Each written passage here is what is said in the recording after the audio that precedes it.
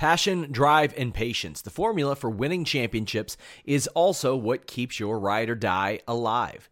eBay Motors has everything you need to maintain your vehicle and level it up to peak performance. Superchargers, roof racks, exhaust kits, LED headlights, and more.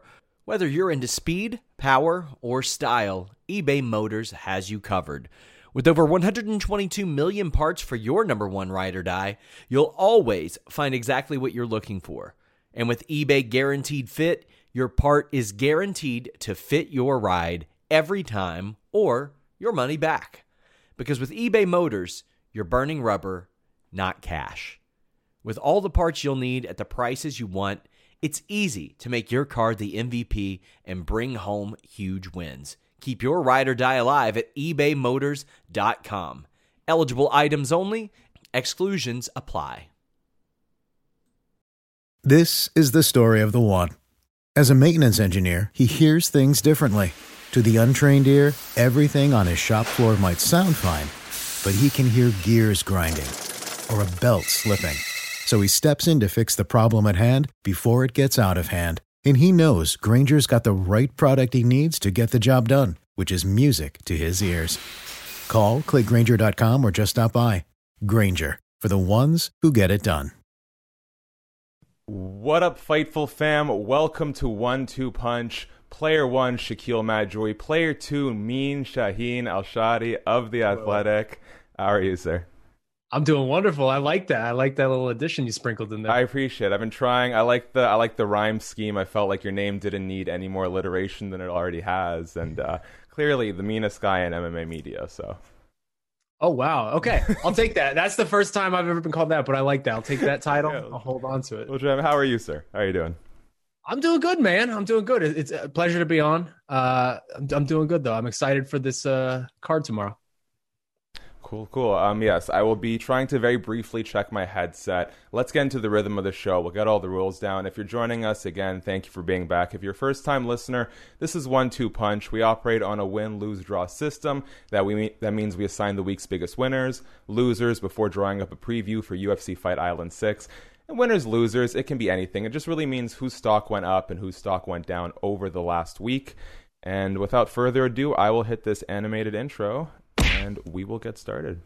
Fancy. Yeah, well, I try. One-man operation here, but I think I'm getting the hang of it. All right, guys. First things first, if you guys want to help the channel grow, little thing you can do for us, hit subscribe, tap the notification bell, leave a like on the video. It's a small gesture, but I can't express how much it does to help us grow. And most importantly, we've got a live chat. Please engage with us. Comments, questions, we'll get to it all. It's a lot more fun for us when you guys engage. It's more fun for you, I hope. And if nothing else, it lets me know that the stream is operating fine, and I'm not going to have to keep checking my headset like a paranoid weirdo over here. If you want to donate to the Super Chat today, you're feeling a little extra generous, always appreciate that. It goes to help fund everything we do.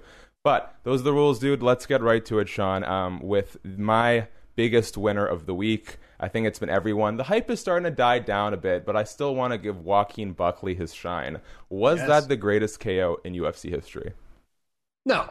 I mean, that's ridiculous. It wasn't, but it was damn good though, man. It was damn good, and you don't want to take anything away from it. That was one of those where you just know you're going to instantly, within seconds, you know that you're going to see that the rest of your life. On every Face of the Pain montage, every stupid highlight that gets put up on YouTube, that's going to be thrown up for the rest of our lives. Like, that is just an incredible feat of athleticism.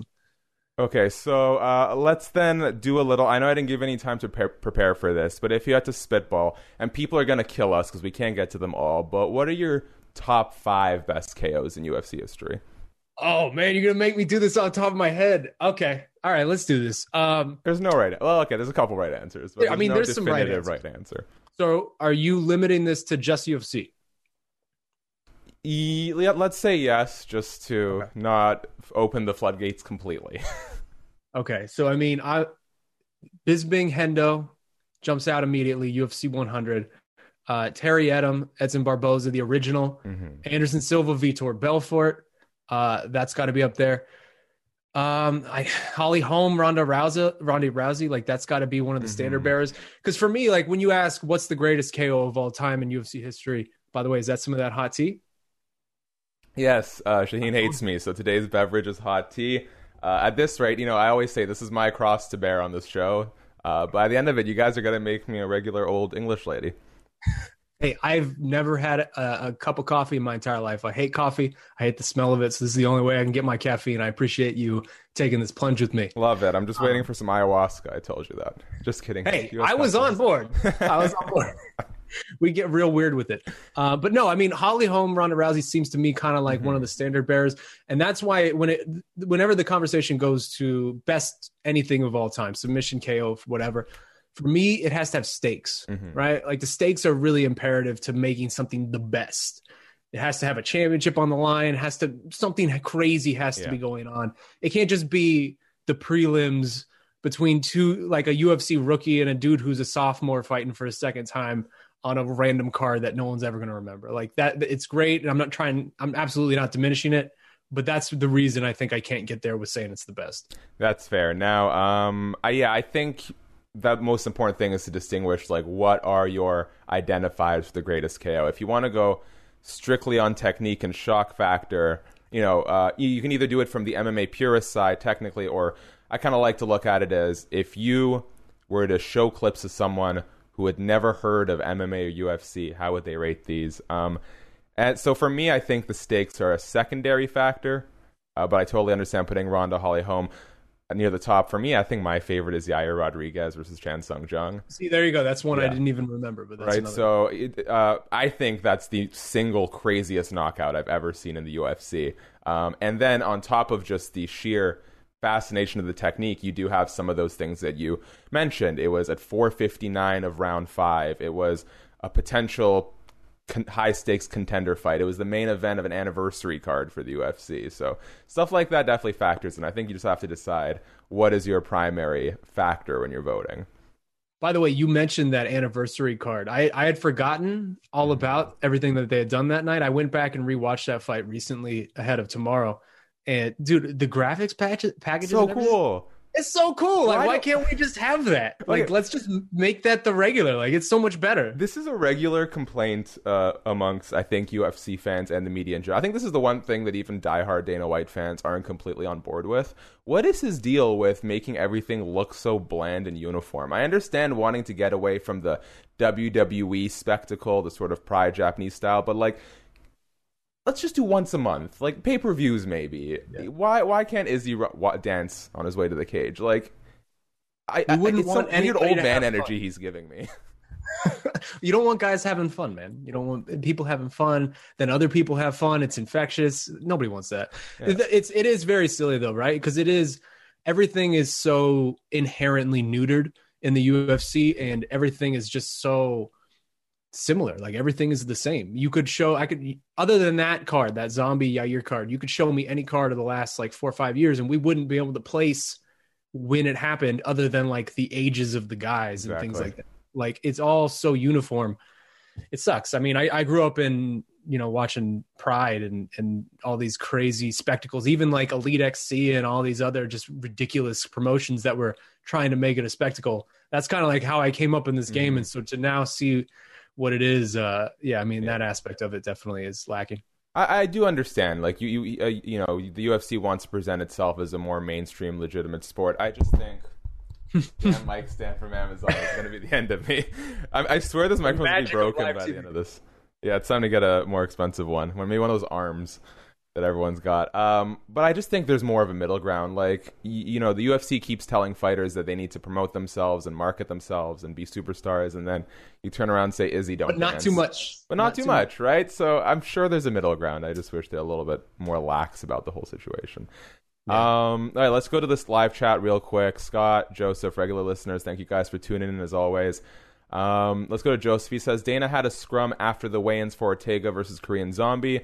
Thoughts on what he said, nixing AT&T Stadium for Dustin versus Conor 2, not committing to when Volkanovski fights again. Let's go to Conor Dustin 2. Why do you think it is that Dana White is already scrapping the idea of January 23rd, Arlington, Texas, AT&T Stadium for Conor versus Dustin? So I haven't had a chance to watch that scrum yet. Did he scrap it, or did he just say that's not? I only saw the headline. Sorry, Joseph. It's been a crazy morning. But maybe Joseph can chime in and let us know the specifics. But from the tweets that I saw from our colleagues like Nick Baldwin, Aaron Bronstetter, he just didn't. He seemed to kind of throw cold water on it. He wasn't interested in that idea for whatever reason. I'm not sure if he elaborated. Yeah, I mean, that's not surprising. I think that the UFC's been dancing that dance with Cowboy Stadium for a long time, and I don't know that in the middle of a pandemic is going to be the time that the dam finally breaks for that. But I mean, it does seem like that fight's probably going to happen on January, I believe, what is it, 23rd, something like that. Which, I mean, that's a hell of a fight, man. It's much better than Donald Cerrone, what we got this year. Yeah, I'm super stoked on it. So let's talk a little bit about the pandemic, because the theory, not enough to get this like suppressed by YouTube's algorithm, but one of the things that a lot of people were saying why Dana White might insist on a 2021 event is because of the possibility of a live gate. That's arguably the most effective way to cash in on Conor McGregor. If Texas is accepting 50% capacity, they have a stadium that can hold upwards of 105,000 people. Why do you think it is the UFC might be hesitant to partially fill out the arena, even maybe at 25% capacity?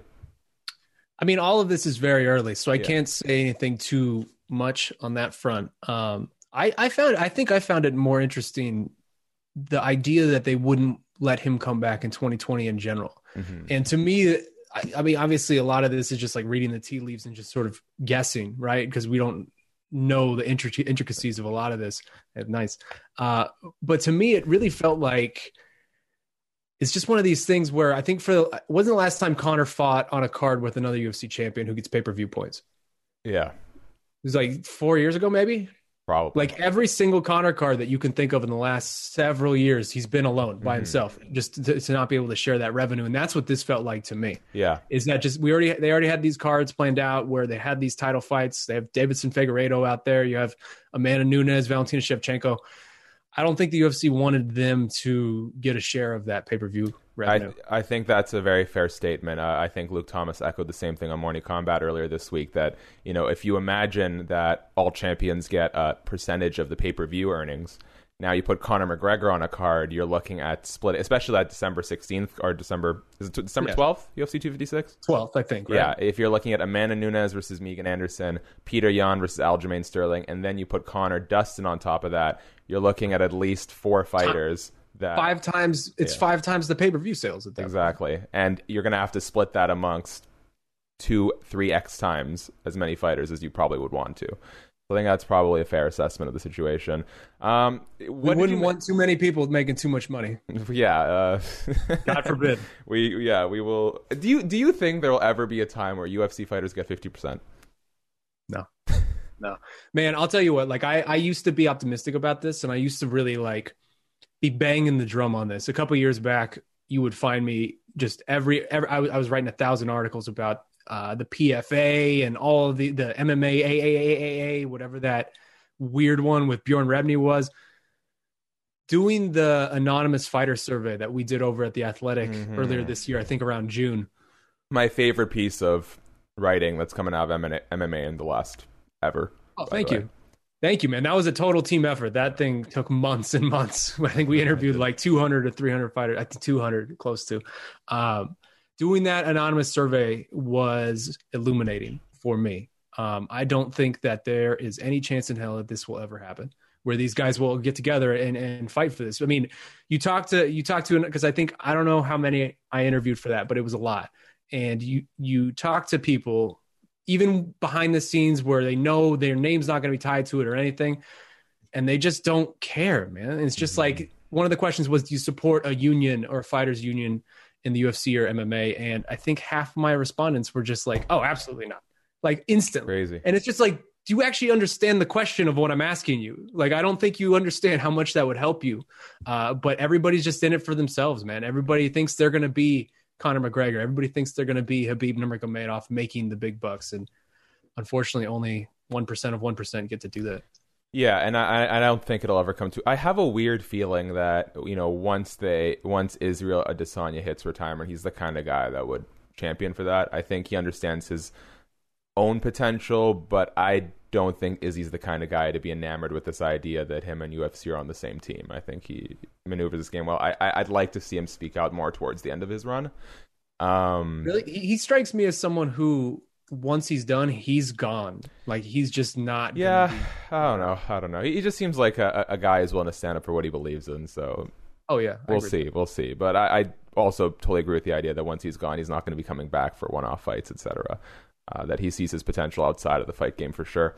And very quickly, Scott says, in the great words of Conor McGregor from the Eddie Alvarez press conference, "Sorry I'm late, but I just don't give a fuck." Scott, we're just happy that you're here, good sir. Diving is not everything. All right, are there any other winners that you wanted to highlight, since we've already gone to the losers, which is any fighter ever hoping to get a fair deal? So I have a winner and a loser. This is for this past week, right? Yeah, let's just go with winner for now, yeah. All right, so my winner for this past week. So I know and I'm using we in sort of the royal we. Mm-hmm. Maybe I should just say sort of the broader MMA audience. We tend to not care about context a lot of the times when we like just talk about fighter records or guys who like go on certain slumps or anything like that in MMA. But I never actually understood what was going on with Edson Barboza last week, like the narrative that was kind of shadowing him.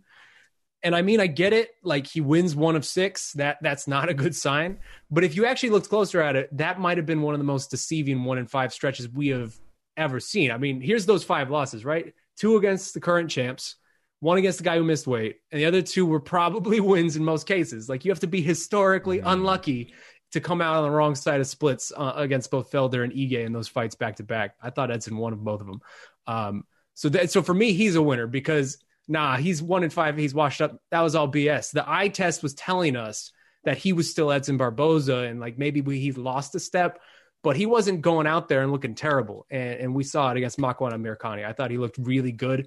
I thought he's looked surprisingly good at featherweight for me. He was fast. His gas tank held up, and his powers like translated better than I expected. So I love this guy just being in the mix now at 145. Give me Shane Burgos or give me death. I want that fight. Oh, that's a tremendous fight. I think that's a really good fight. I think it makes sense, too, for where both guys are right now. Yeah. And shout out to Josh Emmett. I hope he comes back soon. Josh Emmett is one of a kind. Someone said that Josh Emmett is almost as tough as Tony Ferguson. No, Josh Emmett is as tough as Tony Ferguson. The way he got his face smashed in by Jeremy Stevens was like a car wreck. I don't think a lot of fans understand how badly that guy was hurt after that Jeremy Stevens fight. Terribly. His eye wasn't his like eye out of his socket or something? Something like that. Like the bone was like making the eye like protrude out or something. Like it was a bad situation. And if you ever search Shaquille Majuri, bloody elbow, Josh. Sorry, did I say Josh Thompson? I mean Josh Emmett. There are some incredible stories about his upbringing and the sort of life that he lived. It's quite fascinating. You really see where his mental toughness comes from. And even before he was in the UFC, it took him forever. Like he was doing this for a long time before he was in the UFC. And let me just give out my last winner and loser before we move on to the official losers. My Twitter mentions are going to be all sorts of chaos because I wrote an article this morning from a snippet that Justin Gaethje did with Luke Thomas and Brian Campbell of Morning Combat. And Brian asked, gun to your head, who do you think Ali Abdelaziz is rooting for, Habib or Justin? They're both Dominance MMA clients, very tight-knit family over there.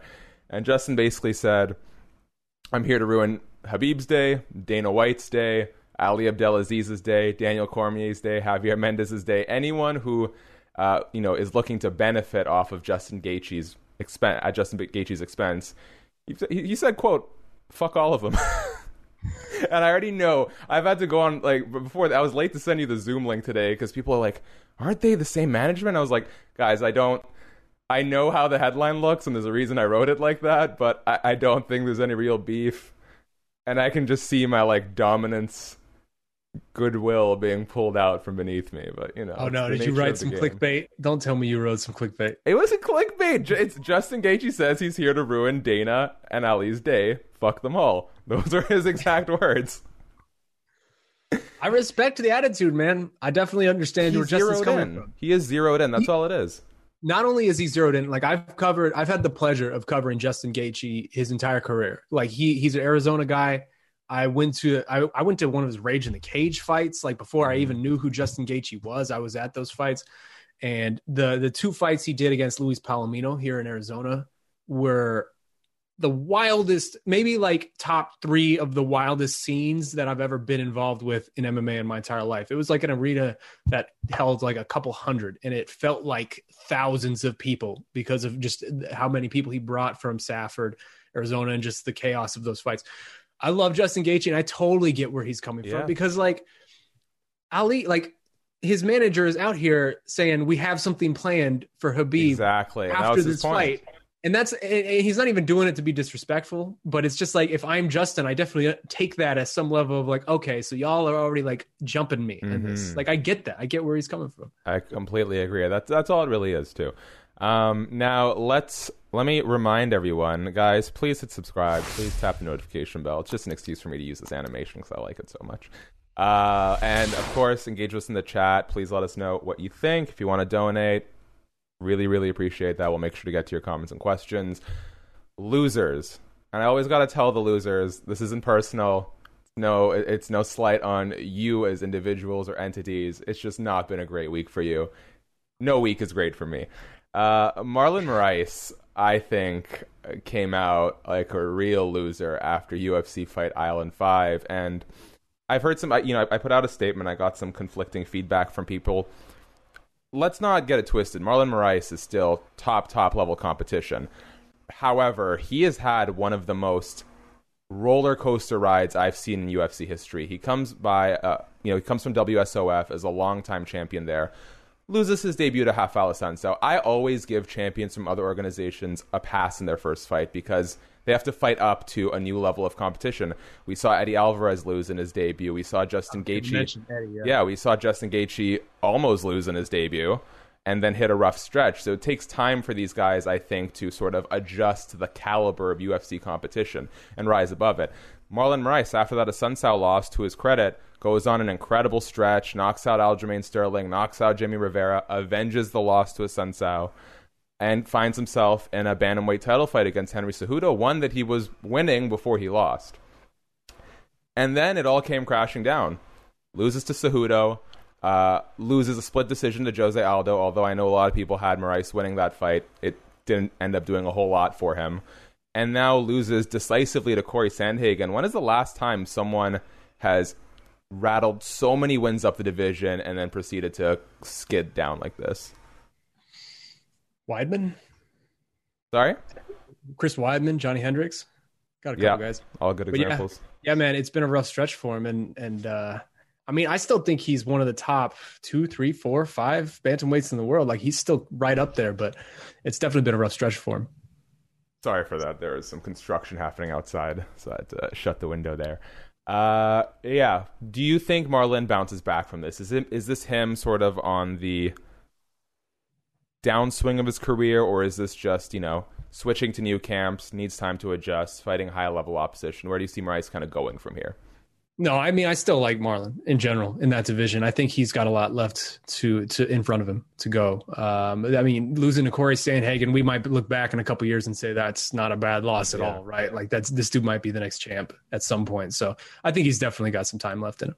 Okay, and guys, let us know in the comments on the live chat, who do you think sort of had the biggest falls from grace in UFC history? I'd like to know.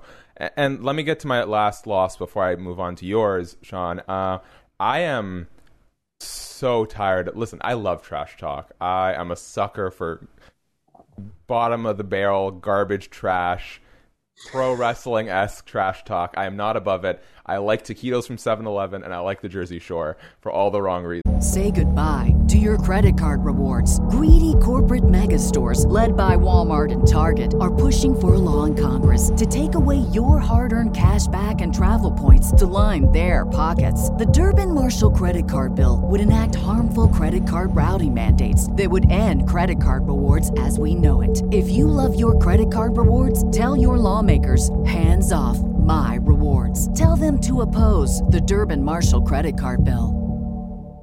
This is the story of the one. As head of maintenance at a concert hall, he knows the show must always go on. That's why he works behind the scenes, ensuring every light is working, the HVAC is humming, and his facility shines. With Grainger's supplies and solutions for every challenge he faces, plus 24/7 customer support, his venue never misses a beat. Call quickgrainger.com or just stop by. Granger, for the ones who get it done.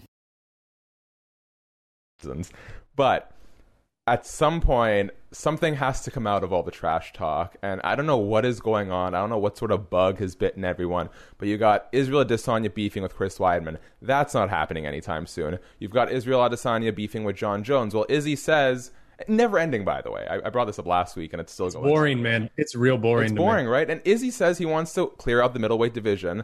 John Jones says he's moving to heavyweight, so I don't know why we keep going in this circle. Hamza Chimaev is calling out everyone, none of whom actually want to fight him. Right? Hey, respect to Neil Magny. Respect to Neil Magny. And Chris Weidman says he accepted it. I actually did a video for Combat Culture, and I said Weidman is one of the 5 guys I think would be a suitable matchup somewhere where Chimaev can get into the rankings against, relative competition. So, things are hopefully starting to materialize. But, Gilbert Burns is trashing everyone beneath him. Leon Edwards is complaining into the abyss for fights he's not going to get. When are we just going to see people fight? I want trash talk to be part of a storyline, and there's no story right now. I agree with you, man. I think people are just cooped up, right? There's still nothing else we can do. So I think there's definitely an element of that. But the Izzy Jones stuff to me is so just uninteresting right now, because we know it's not going to happen.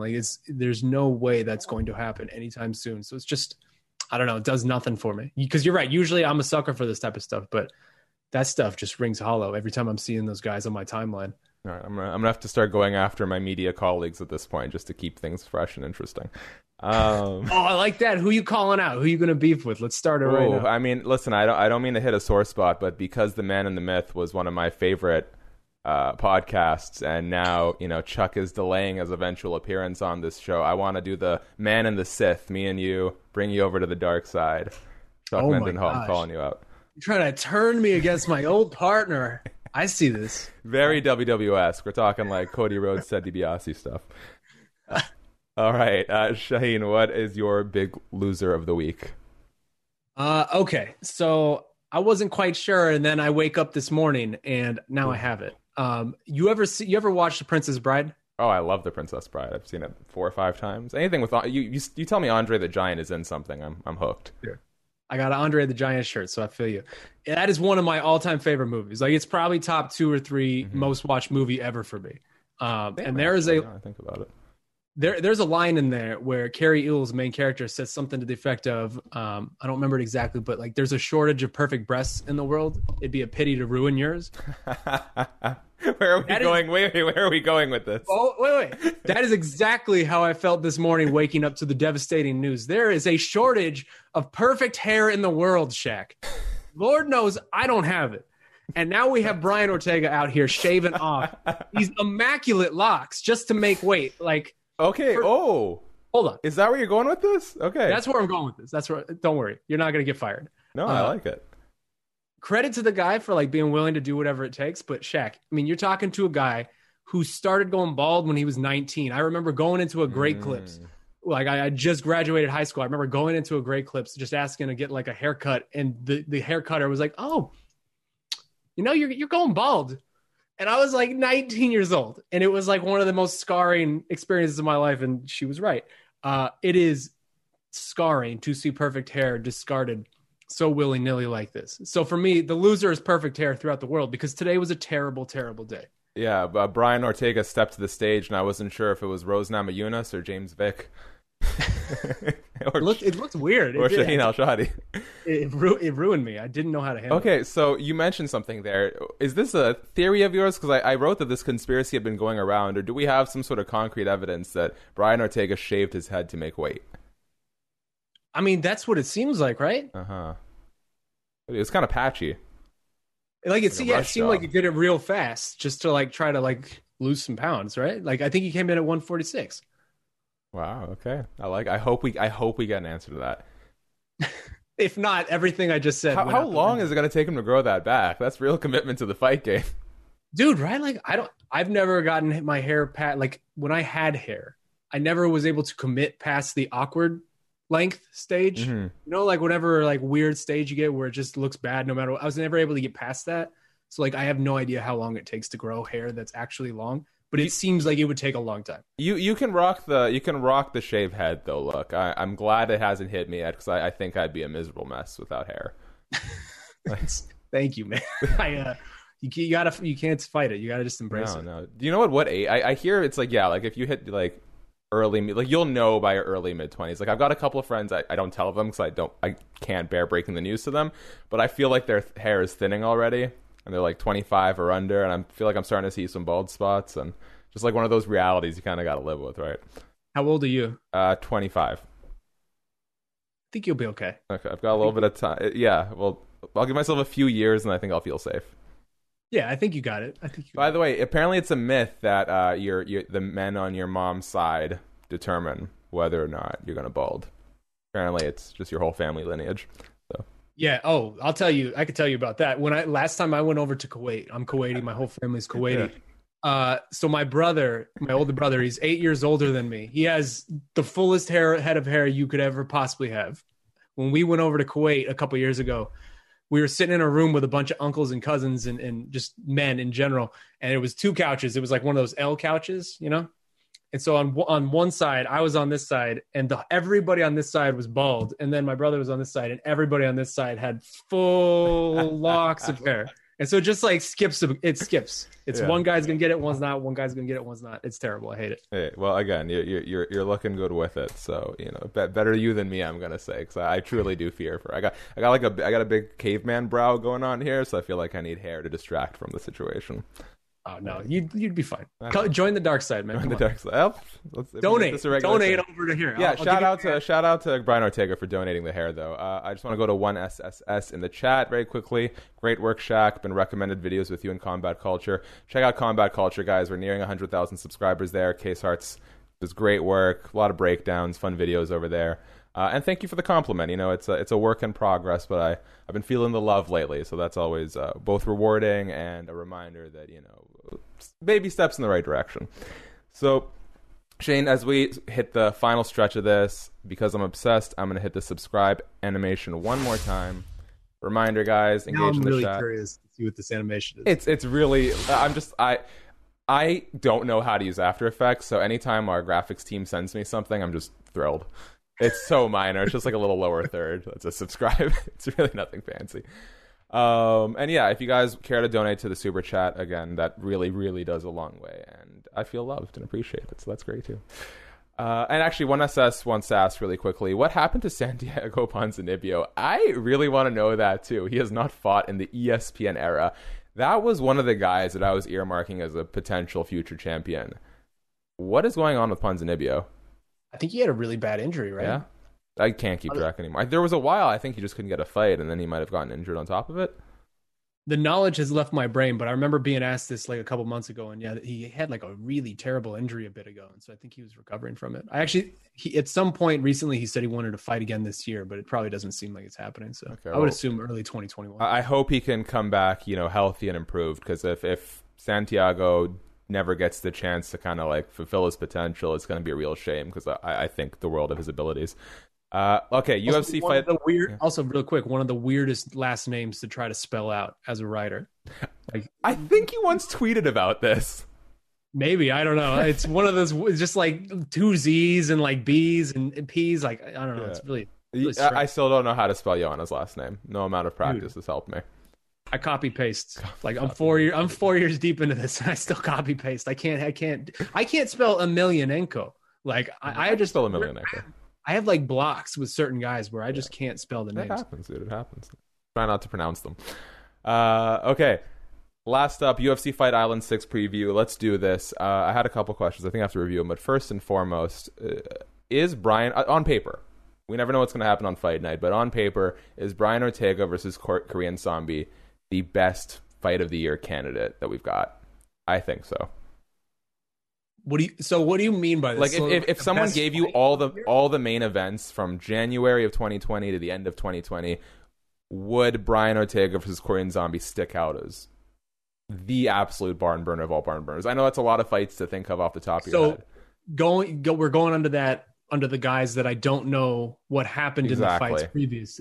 No, I mean Dustin Poirier, Tony Ferguson, or not that. Dan Hooker, Justin Gaethje, Tony Ferguson. Okay, that to me would have been the one I would have highlighted. Like, okay, that's probably it. Okay, I think that's fair. What about what about the fights that are remaining this year? The main events that remain from now through December. I mean, next week. Habib is Justin. Really good. That's really good, man. I'm a mark for Justin, so like it's hard. I've been saying for 3 years now that Justin Gaethje is the guy to beat Habib, and people used to laugh at me. People used to laugh me out of the room. That's my claim to fame. I'm no fight analyst. I always get it wrong, but that's my claim to fame. Maybe you'll be able to show him next week. I hope so. I would argue if you took all stakes out of it, I guess in terms of skill set and all the things that are intriguing about Habib versus Justin, probably that. But if I was just to go casual who's never watched MMA, what's going to be the most exciting fight for the remainder of the year? I think it could be Ortega Zombie. It's up there for sure. Yeah. It's probably the best non-title fight of the year left. I was talking to Vicente Luque about it, and he described it as it's not one zombie, it's two zombies. Oh, I like that. Yeah. That's good. Yeah. Yeah. So I really stuck with that one. These Fight Island cards have been a little bit barren lately, just because the UFC's putting on events week to week to week to week. Really good for the most part. Really good headliners. So I'll give them that. But beyond that, it's been a little lackluster. Is there any fight or fighter, co-main and down, that you think people should keep an eye out for this weekend? Oh, okay. That's an interesting question. I mean, I probably, if you asked me a couple days ago, I would have said Cyril Gane. But apparently we can't have too many good things in our life in MMA, so that fight's gone. So for plan Bs, I mean, to me, two things stick out. And I guess maybe one of them isn't under the radar because she used to be a champion, but divisional changes for both Jessica Andrade and Thomas Almeida. I'm really interested to see how both of those go, especially Jessica. Like, I think she's like 5'1", and Chookagian is like 5'9" or something like that. Like the actual size of her compared to her opponent is very it's off. It's interesting. But Thomas Almeida, man, that's probably the under the radar one. It's been over 2 years since we last saw this guy, and I think new fans probably don't actually know much about him or like remember much about him, but like it wasn't that long ago that we were talking about Thomas Almeida as the guy, like the next big thing. Him and Cody Garbrandt were really like supposed to be those like new leaders of the vanguard for that like next generation of bantamweights. And I remember actually you'd mentioned Man of the Myth. I remember back in the summer when there was like nothing going on and we were trying to figure out just content. Me and Chuck did like a rewatch of UFC 189, which to me is still the best pay-per-view in the history of the sport. And Thomas Almeida has a monster forgotten gem on there against Brad Pickett. It's just one of the sickest flying knee KOs you'll see. And so I am here for the return of this guy. I'm really excited to see what he does at featherweight. Shout out to Brad Pickett. I just did a series of interviews with him for we have a new series over at Fightful where we got fighters to tell fun, crazy, interesting stories. We throw them to compilations, and Brad Pickett is one hell of a storyteller. That guy is dude, I'm sure he has monster stories, man. Incredible. So keep an eye out for those over at Fightful, guys. I want to give a quick shout out to James Krause. Yes. What a stud, man. The way that guy turns around on... Like, he had a couple weeks notice for this one, but what was the turnaround for the Trevin Giles fight? Like, did he accept it the same day? I think it was like 24 hours, right? 24 hours. Insane. So James Krause is an absolute player. He's always game. And I think... I have a hunch that over the next couple of decades, he's going to emerge as one of the better coaches in MMA. Like, I think at his age, he's already showing a lot of potential. He's not even doing it full-time, technically. Yeah, I was going to say he's already kind of there. Like he's doing it. So I'm very excited to see him. And I think I had one more, but it's escaping right now. So we'll leave it at that. Last thing, and I hate to be a bummer. Are you starting to feel, especially as people in the media, we got to cover this week to week. Are you feeling any amount of lethargy about fights every single week for at least the entire second half of 2020? Always good to end on some negativity. Oh, there's one more segment after this real quick that I didn't warn you about either. So we'll end on a good note. All right. But pop quiz. I like this. Yeah, a little bit. I think a little bit. The cards have actually they've been lacking in the beforehand aspect has been lacking, right? Like you look at a lot of these cards and it's like, oh, wow, that's a really terrible card. That's like a regional card outside of like maybe a fight or two. But I mean, they've been pretty good in execution, actually. Like last week was super fun. Oh yeah. And I think you probably count at least 5 of those type of cards over the last couple of months where it's like you go in not really having high expectations, and then it's just a really entertaining night. But overall, yeah. I mean, I think when's the last time we had no fight? I don't remember. I honestly don't remember.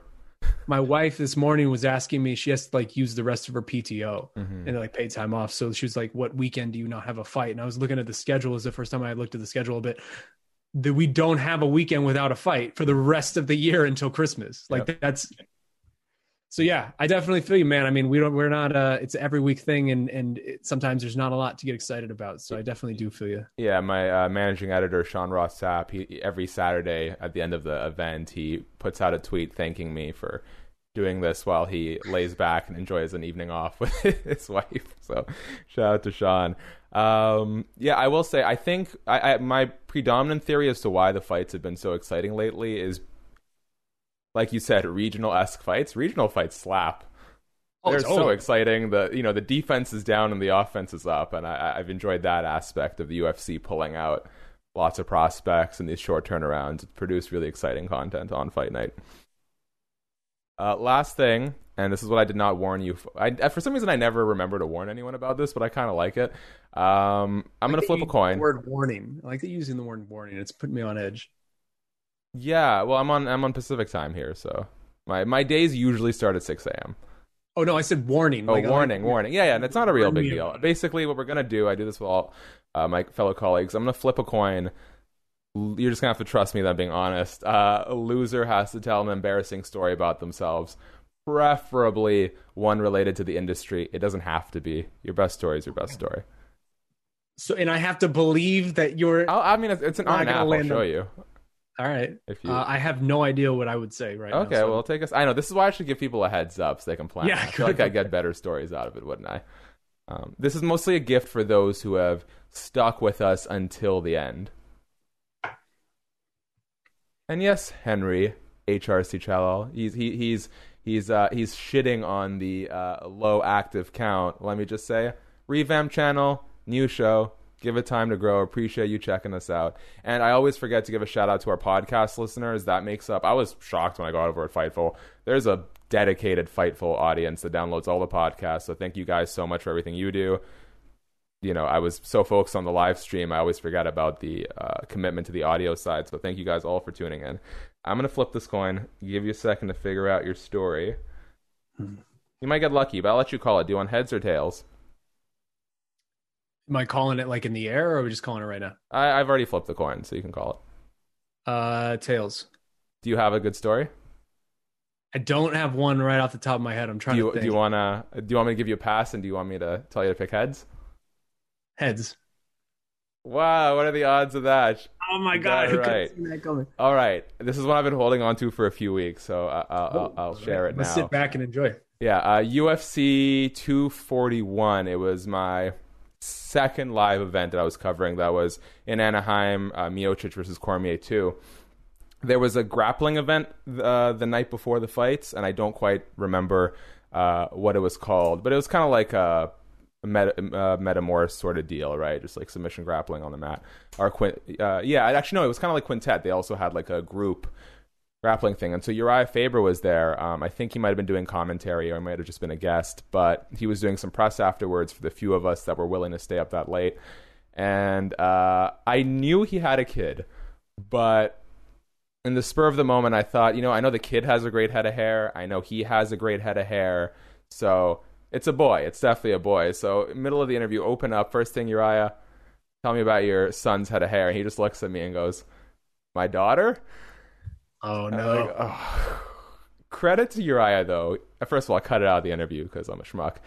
But, you got to leave that in. Come on. Yeah. I was so deeply embarrassed. But let me just say this right now. If you've never met Uriah Faber, anyone out there, he is one of the nicest guys I have ever talked to. Not only was he so chill about that, because you know how people can be sometimes. Like, as silly of a mistake as it is, some people can get annoyed, especially when me as a journalist, I didn't have my facts straight. Not only was he super understanding and kind, he gave me a great interview. He always answers my texts. He hooks me up with other fighters when I ask him to. He is a gem. He is an absolute gem. He doesn't need to be, so shout out to your iFavor. But yeah, I totally mislabeled his child sex on the air. And that was the opener for the interview? That was the first thing I said to him. Oh, that's a great tone setter. That is a great tone setter. Since we got a minute, I'll also recap my favorite one. My first event was UFC Ottawa. Derek Brunson was on the main card against Elias Theodorou. And I had found out through an old Ariel Helwani interview that he used to be a cheerleader in either high school or college. And I wasn't going to get an exclusive, so I asked him about it during the media scrum. And he gave me this really perplexed look, and I could tell everyone else behind the camera was staring at me being like, who is this kid and how did he mess this question up so badly? And then Derek looked at me and was like, how do you know that? And he gave me a great answer, but there was a moment where I thought I had completely botched my first ever question out of scrum. So did you think that, like, oh, he wasn't the cheerleader? Yeah, he gave me a look that was like, I don't know what you're talking about. Oh, okay. But then he followed up. And then next time I saw him, he threatened to hit me over the head with a baseball bat, so we're good. Because of that? It was in jest. Derek's a good guy, too. But I've got this thing with Derek now, apparently, so I like that. All right, guys. Hey, Shaheen Al-Shatti, thank you so much for joining me. It's been a real treat. I really enjoyed this chat. Thanks to everyone in the live chat who engaged with us. El Jefe, I'm sorry I did not get to answer your question, but very briefly, we'll just go to it. Corey Anderson, Melvin Manhoff, is that a stupid matchup? Yes. Yeah. That's a really stupid matchup. That's a ridiculous matchup. Like, I get the idea of tune-up fights, and I actually appreciate the idea of tune-up fights, but that's some thinly veiled tune-up fight. Yeah. That's a death sentence. All right, there we are. Shaheen, anything you want to go out on? Anything you want people to know? No, I mean, I appreciate the invite. It was fun. You're doing great work over here, man. Really appreciate, I really enjoy watching you and seeing you come up in the game.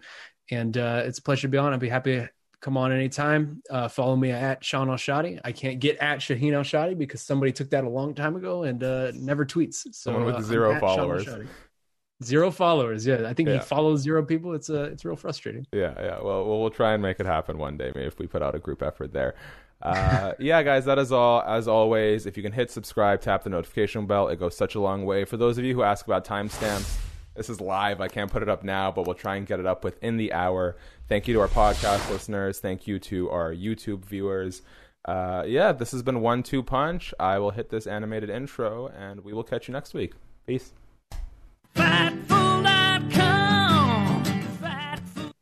Say goodbye to your credit card rewards. Greedy corporate mega stores, led by Walmart and Target, are pushing for a law in Congress to take away your hard-earned cash back and travel points to line their pockets. The Durbin-Marshall credit card bill would enact harmful credit card routing mandates that would end credit card rewards as we know it. If you love your credit card rewards, tell your lawmakers, hands off my rewards. Tell them to oppose the Durbin-Marshall credit card bill.